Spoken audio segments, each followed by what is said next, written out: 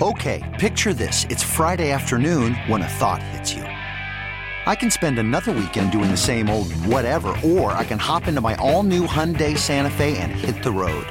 With available H-Track all-wheel drive and 3-row seating, my whole family can head deep into the wild. Conquer the weekend in the all-new Hyundai Santa Fe. Visit HyundaiUSA.com or call 562-314-4603 for more details. Hyundai, there's joy in every journey. This is the Sports Edge with Rick Wolf on your flagship station for New York sports. The Fan, Sports Radio 66 and 101.9 FM, WFAN, New York. Hi, everybody, and welcome to this week's edition of Rick Wolf's Sports Edge. I am your host, Rick Wolf.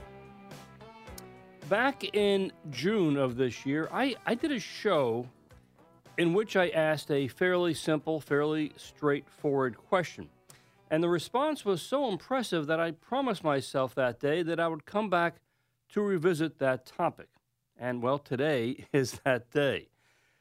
The question: what do you think is the biggest issue confronting youth and amateur sports today? Now, take a moment. Think about the various headlines that confront sports parents and coaches and educators in the year 2017. What do you think is the most pressing problem for sports parents and the kids who play sports these days? And, of course, I'll take calls at our toll-free line at 1-877-337-6666. That is brought to you by Mohegan Sun. Unlimited possibilities await you at Mohegan Sun. Plan your stay at MoheganSun.com. Now, think about these issues. Is it the concern about concussions in contact sports? Not just, obviously, football, but soccer, lacrosse, you name it. Is it not knowing what's the right age to have your child begin to specialize in just one sport? What about travel teams? That is it important to have your kid compete on a travel team? And if so, at what age? Are you concerned about certain travel sports in which a travel program says a youngster has to choose between playing for their high school team or for their travel squad? In fact, what about the overall impact of travel teams? Do you feel they're replacing or supplanting traditional high school varsity sports? And what about the rising cost and expense of having a kid playing a travel team? Lots of recent articles say that travel teams have become the domain of only the wealthy. Or perhaps it's the rising concern about so many kids becoming overweight or obese. Experts point to the staggering popularity of video games, e-games as they're known. Kids love them, can't seem to get enough of them. Obviously, sitting in front of a video screen doesn't do much for one's physical conditioning. And what about the rise in homeschooling athletes? I was just reading the other day where a family up in Rockland County homeschooled their teenage tennis player. She traveled all over the country over the last 2 years playing at tournaments and ultimately earned a full scholarship to Rutgers. Is homeschooling, is that kind of approach going to become more and more the norm, especially for those sports which are focused more for the individual as opposed to team sports? Or maybe it's the increasingly common position that that everyone gets a trophy just for signing up, or that student athletes get all sorts of second, third, and fourth chances in our world of sports when they do something stupid. That is, there's less and less worry these days about kids and accountability. I mean, these are issues that we have to cope with all the time when we talk about our kids in sports. And, these are complicated issues. And I'm asking you this morning, what do you think is the most pressing of all these? For example, when do we expect our kids to finally come be more aware of the implications of social media and what that can do or how that can harm their image and their athletic career?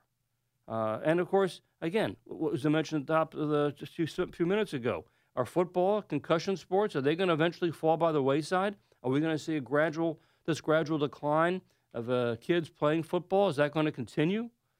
I mean, it's interesting. Okay, 1-877-337-6666. There are a lot of topics. I just mentioned a few here to get the ball rolling. I'm curious to get your sense, and let's start this morning. Let's go to Chris in Westchester. Chris, good morning. You're on the Fan. Hey, good morning. I was talking about, like, high school sports and the programs themselves that in Europe, they don't have high school sports. They have club sports. Right, correct. And, one is, and as a taxpayer, too, and I'm an official.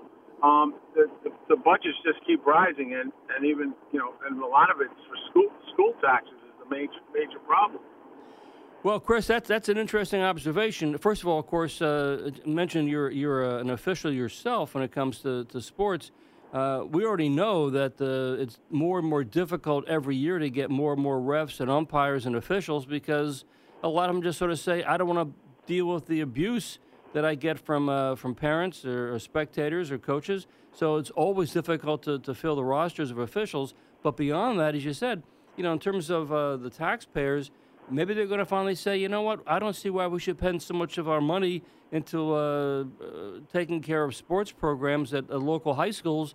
The kids are a good athlete, let them go play outside the school. Just like you say, like in Europe, they don't have school teams in Europe. They all have club teams, which the parents support.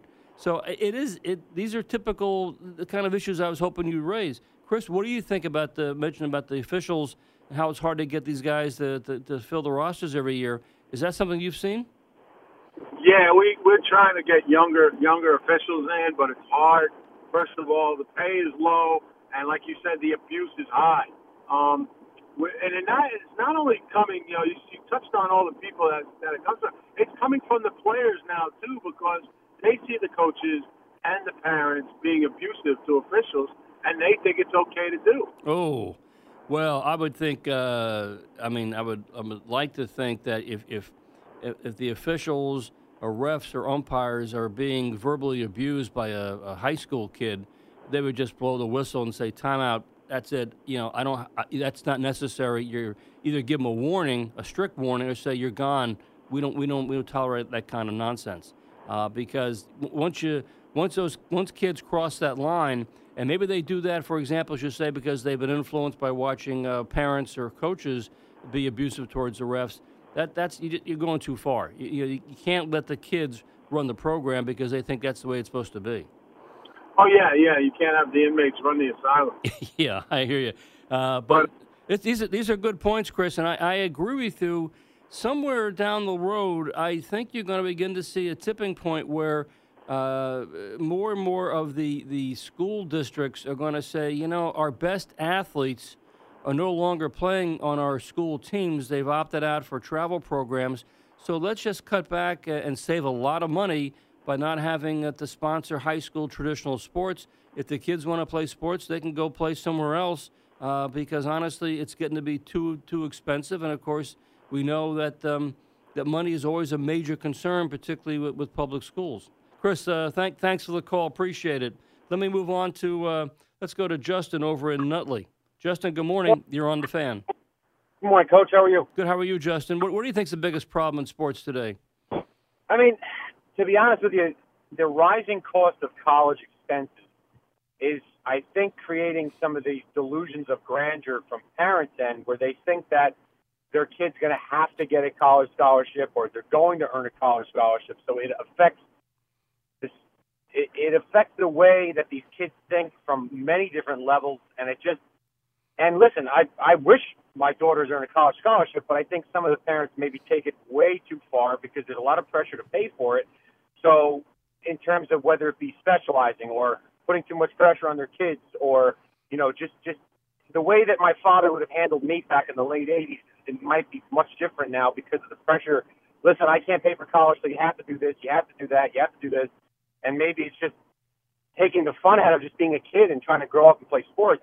There's a lot of different levels. I mean, I'm not going to waste a lot of your time, but I'm sure you can imagine. Mm-hmm. Just it affects it on many different areas for the kids, for the parents.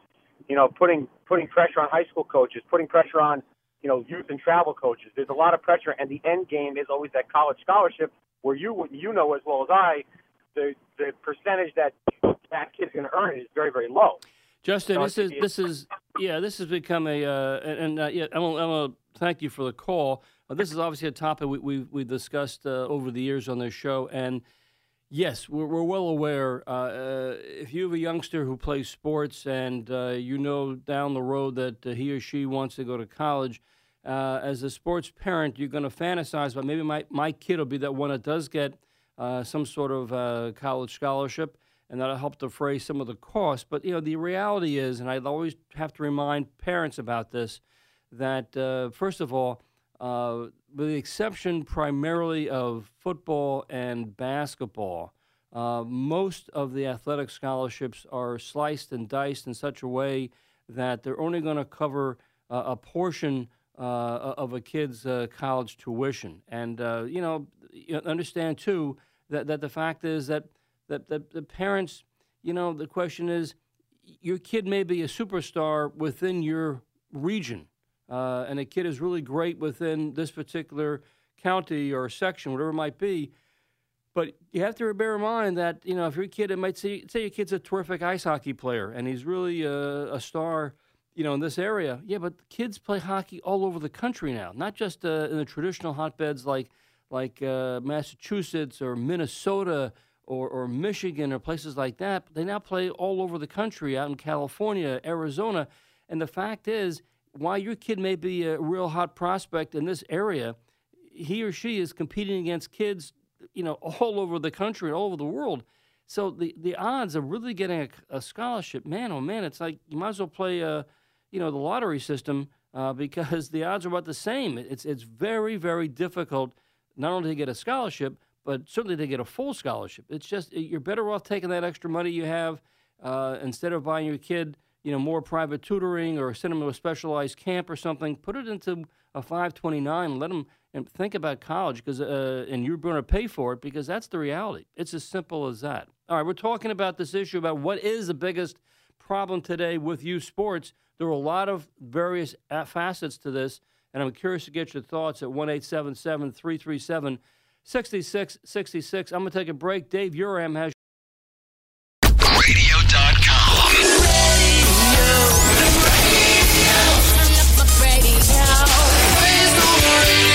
Radio.com.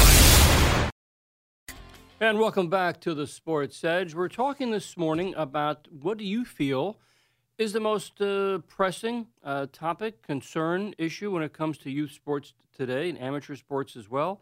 A generation ago, it wasn't that complicated, but it sure is complicated these days, whether it has to do with the impact of travel teams, the expense of travel teams, when a kid should specialize in a sport.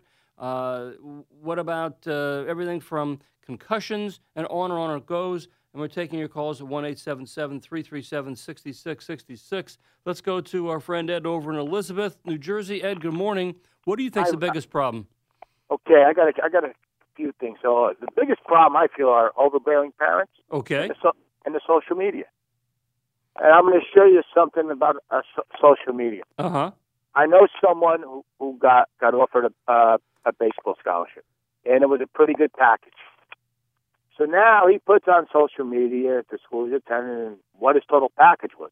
Yep. Now you got jealous parents on that team who are all upset on that because the college is also recruiting a couple of their players. Instead of keeping it quiet like they should, all of a sudden it opens up a can of worms on that.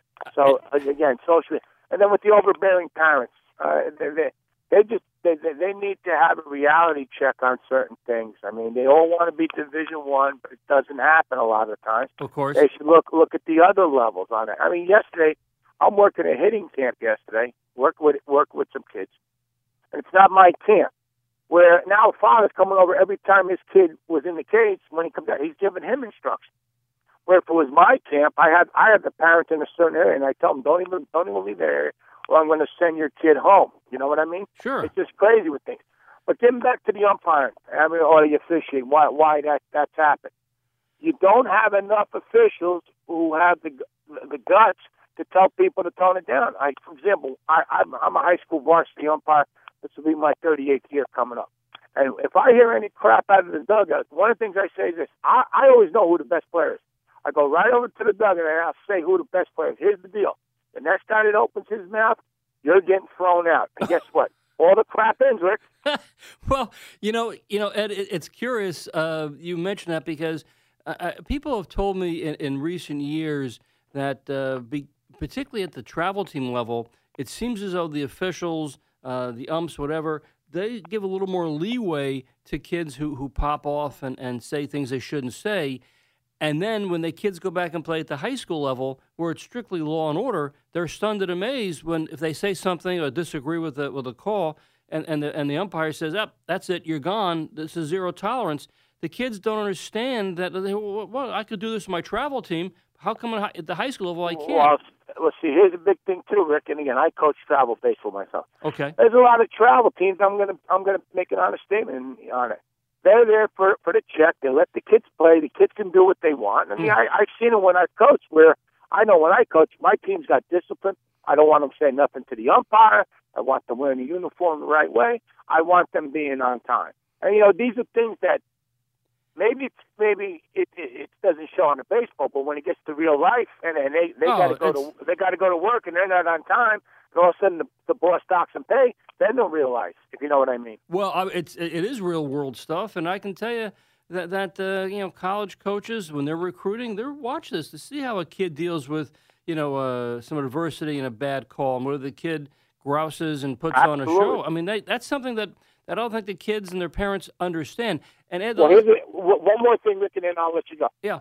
Not only that, college coaches are watching how the parents act at a game. And they're always checking their Twitter accounts to see what type of stuff is on their Twitter accounts.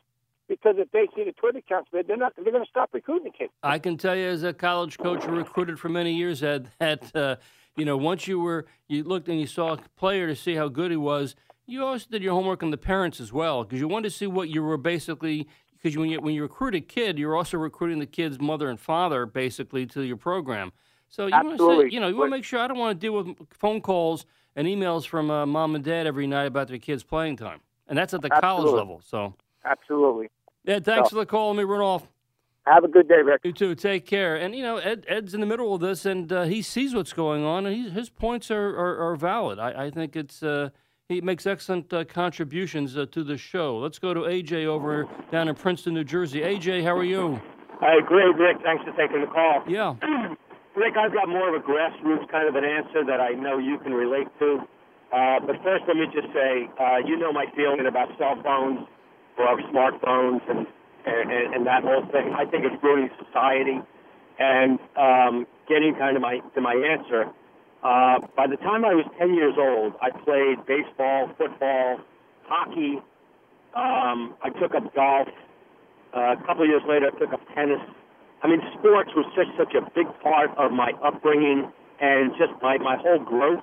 I'm in my early 60s right now. Yep. This morning at 6 o'clock in the morning, I was out on my bike in the dark. I mean, I only do about a 10-minute sprint, but I do this in the morning before I go to work. It's a lifestyle. And I'm just so glad that it started at a young age. Kids today just don't have that. I mean, we had neighborhoods where we had everybody kind of get together and play. You don't have that anymore. So it's a whole lifestyle thing. Sports are important, and the byproducts of competition, adversity, all those things you said. And, again, I guess it's one of those good things I did for myself early on. But I don't see a substitute for it. I'm a sports nut. I'm hooked on the thing. And kids today, they're hooked on something different. And, again, they're going to become couch potatoes, and they're going to be fat. And, what are you going to do when you're in your 50s and 60s? I heard an expression a couple of years ago that stays with me. If you don't take care of your body, where are you going to live? Yeah. AJ, I know it's a very, very very smart observation, and I'm growing up after I play high school and college and pro sports. You still want to. It's your lifestyle. You get up, you want to go out and play touch football. You want to go out and play in a pickup basketball game, whatever it might be. Kids today, I'm not sure they do that. I think they sort of say, well, I paid my dues with sports, and now I'm done. Now I can just sit around and sit in front of a computer or play fantasy, sports, to watch other kids basically compete. I mean, it's just odd. I don't know.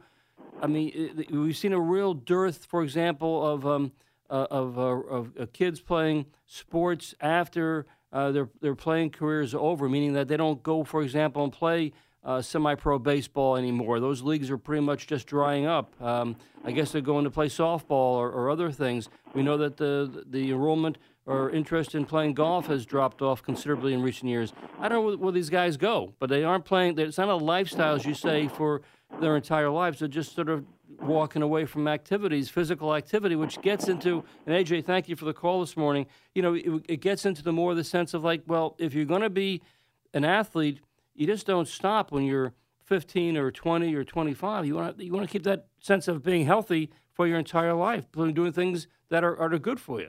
Let's move on. Let's go to Chris up in Ridgefield, Connecticut. Hey, Chris, you're on the Fan. Hey there, how you doing? Yes, Chris.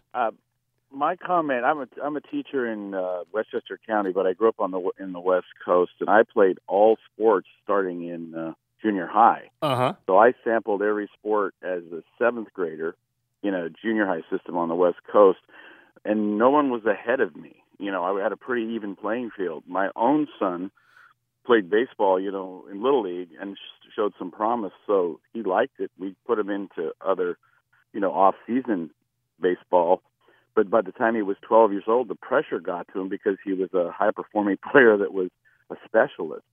And I think that's the thing that's wrong with youth sports. I think we need to – we can't reverse the system, but if I could reverse it, my advice would be that we go back more to the early 70s where you kind of you just got together with your friends, played games, of all types.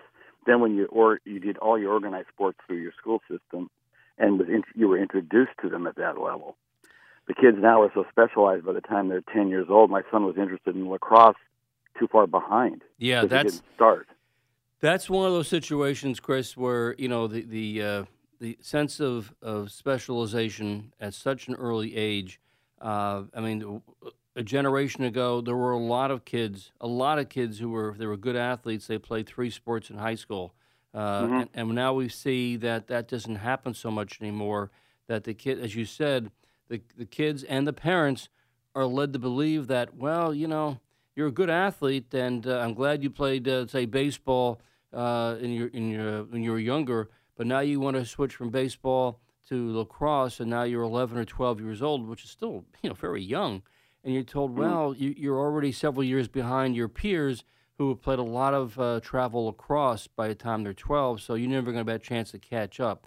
I first of all, I'm not sure that's really true, but it's just, as you say, the specialization. Most of the top pro athletes I've spoken to over the years, they played a variety of sports growing up because they were good athletes, and they didn't really specialize until they were probably 14 or 15, which makes them freshmen or sophomores in high school. And even though they might have specialized in one sport, or had one sport that was their favorite, they still continued to play other sports in high school. So I hear you. I don't know how to stop that or prevent that, because I think parents still believe or buy into this concept that, gee, if my kid's going to be good in one sport, let's have them play at one sport all year round, because that'll give them a leg up on their competitors. And I think that's just sort of robbing the kid of a chance to play other activities when they're young.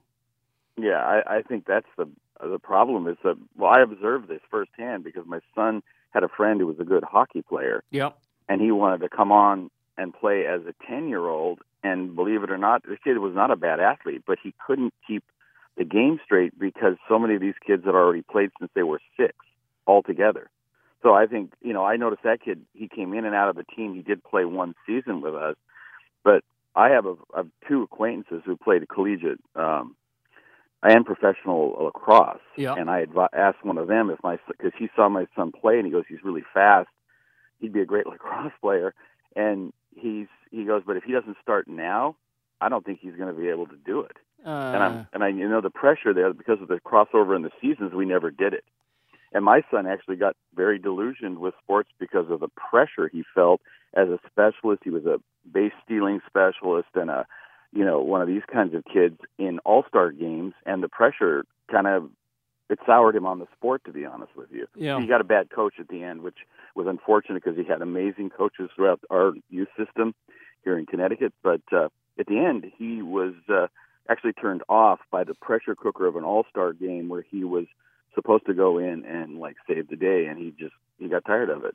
And that was fine, I guess, because you're not going to push him any farther. But that's a shame. It is a shame, Chris, and I will tell you that that's another component that I think parents today don't really don't really understand or grasp, and that is the inherent pressure that their kids are going through at very, very young ages. And Chris, thank you for the call this morning. Yep. You know, the sense is that when looking back, Chris was relating growing up in California. He played a variety of sports, and I can also relate to that as well. You know, there was no pressure when you were 10 years old or 8 or 12 or even 13. The pressure began probably when you got into 8th or 9th grade and you started saying, well, I want to make a varsity team. That's pressure. But by the time you're 13 or 14, you have a pretty good sense of your own self-esteem and what you can and can't do on an athletic field. But kids today at such a young age are being exposed to this kind of do or die, you got to make the team, you got to perform. That's not productive. And kids eventually begin to sort of say, well, you know what, maybe I'll just walk away from this because I don't like having to deal with the pressure of always having to perform at top level. Radio.com.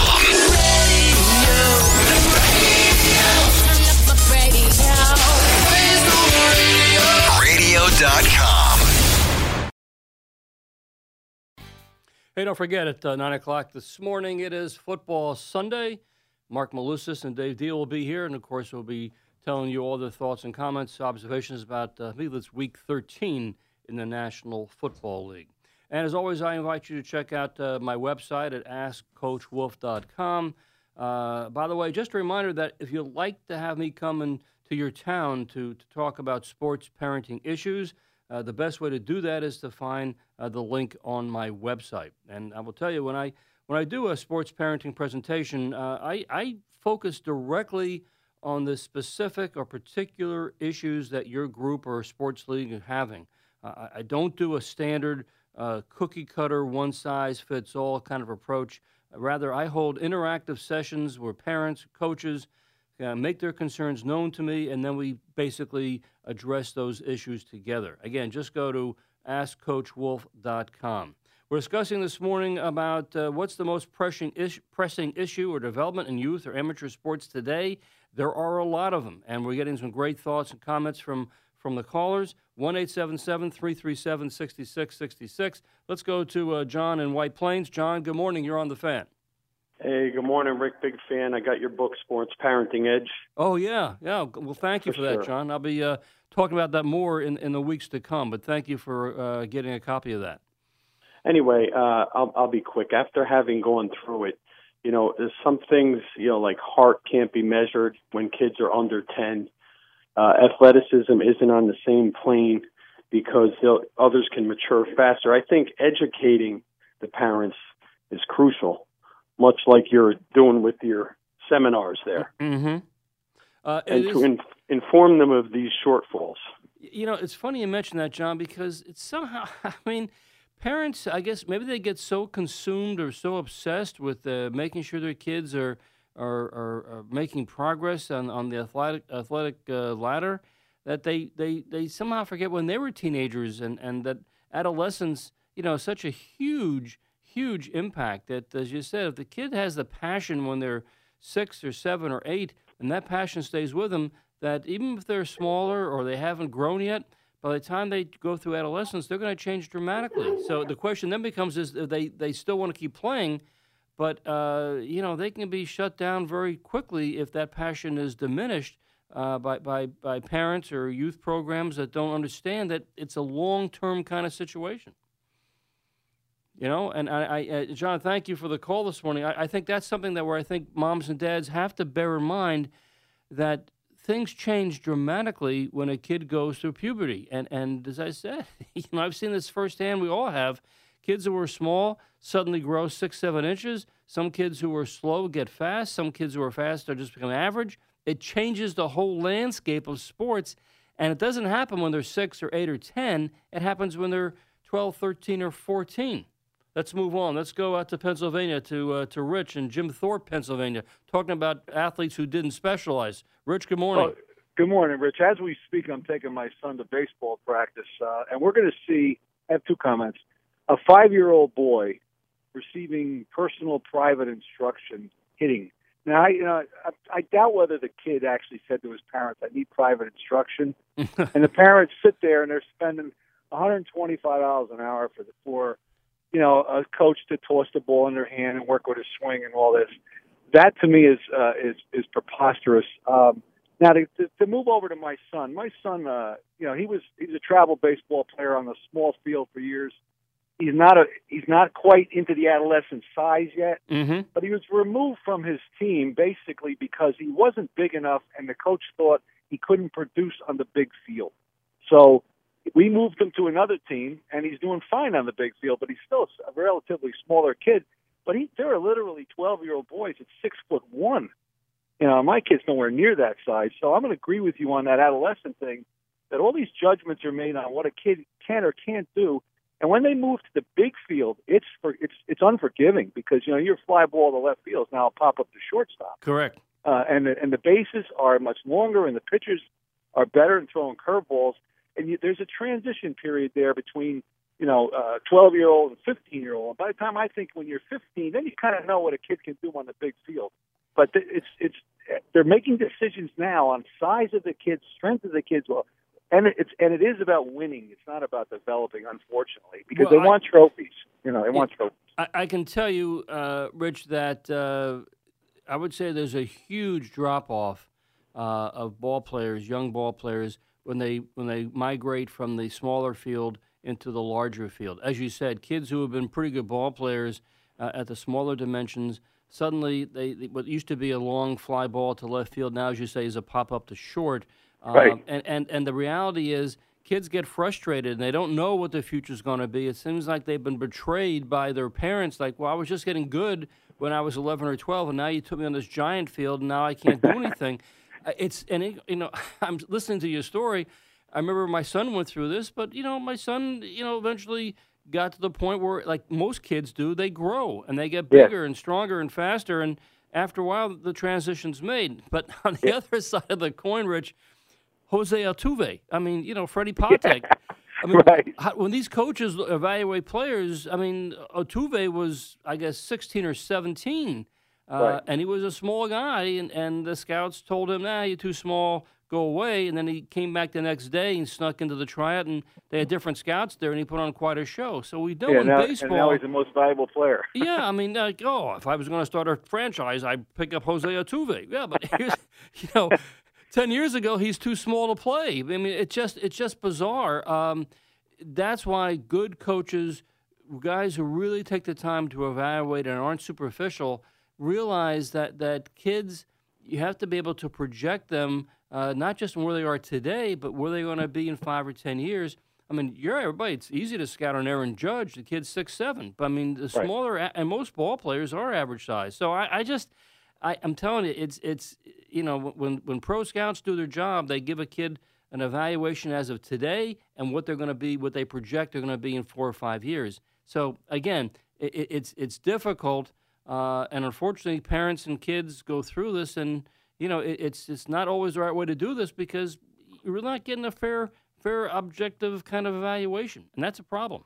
And then I'm going to add one more thing: that no scout is going to watch a 13-year-old kid play because he's just not developed yet. He's adjusting to the big field, and they don't want to look at anybody until he's kind of like 15 or 16. Then maybe he's hit the size and the strength that he can play with. So I think we're being a little unfair to the kids by putting this pressure on them at 13, that they got to produce whatever size they are. As I said to the previous caller, the added pressure that the parents or expectations the parents unknowingly put on their kids is not fair.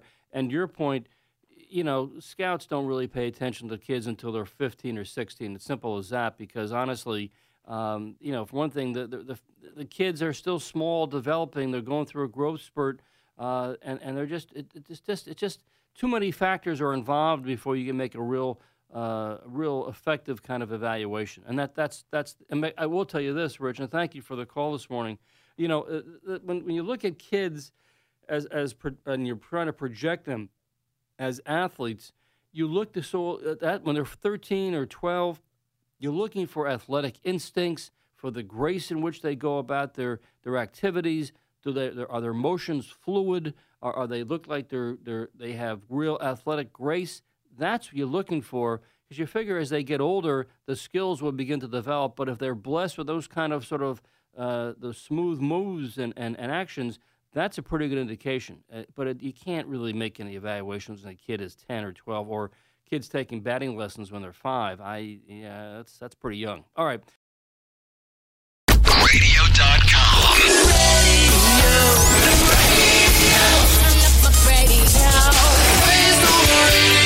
Radio.com.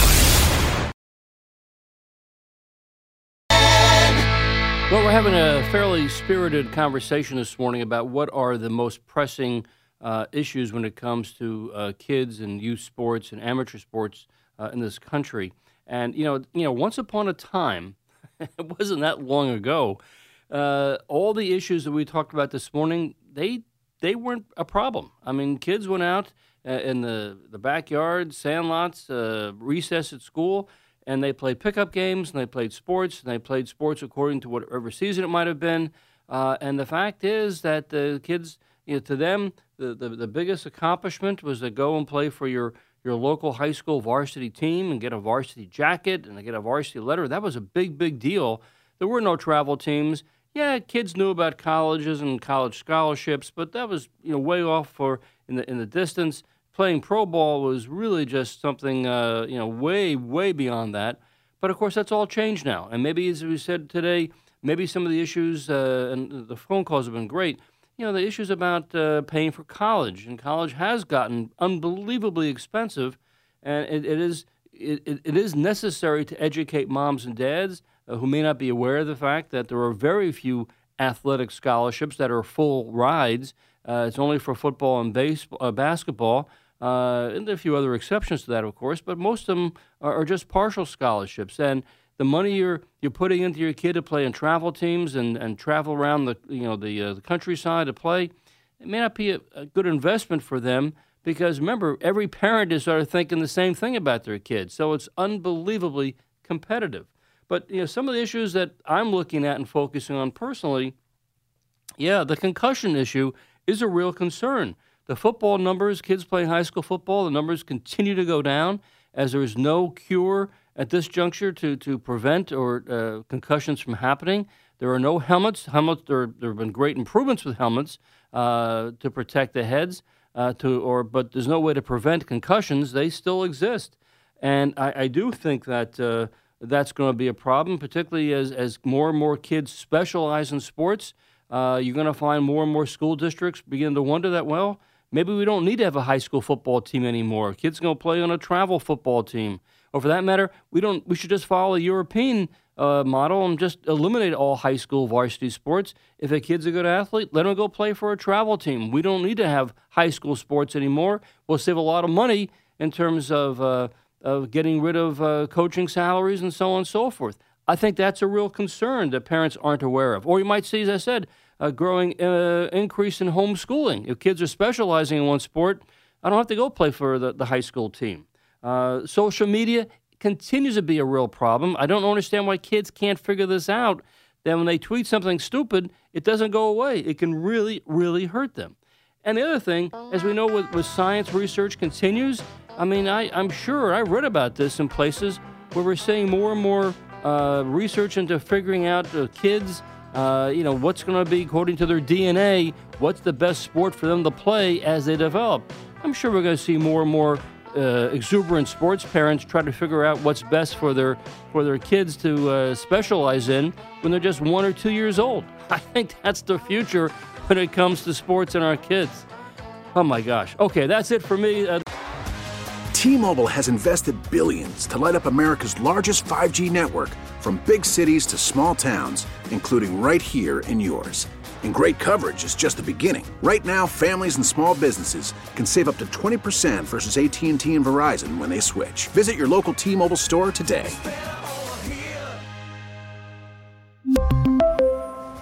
Plan savings with 3 lines of T-Mobile Essentials versus comparable available plans. Plan features and taxes and fees may vary.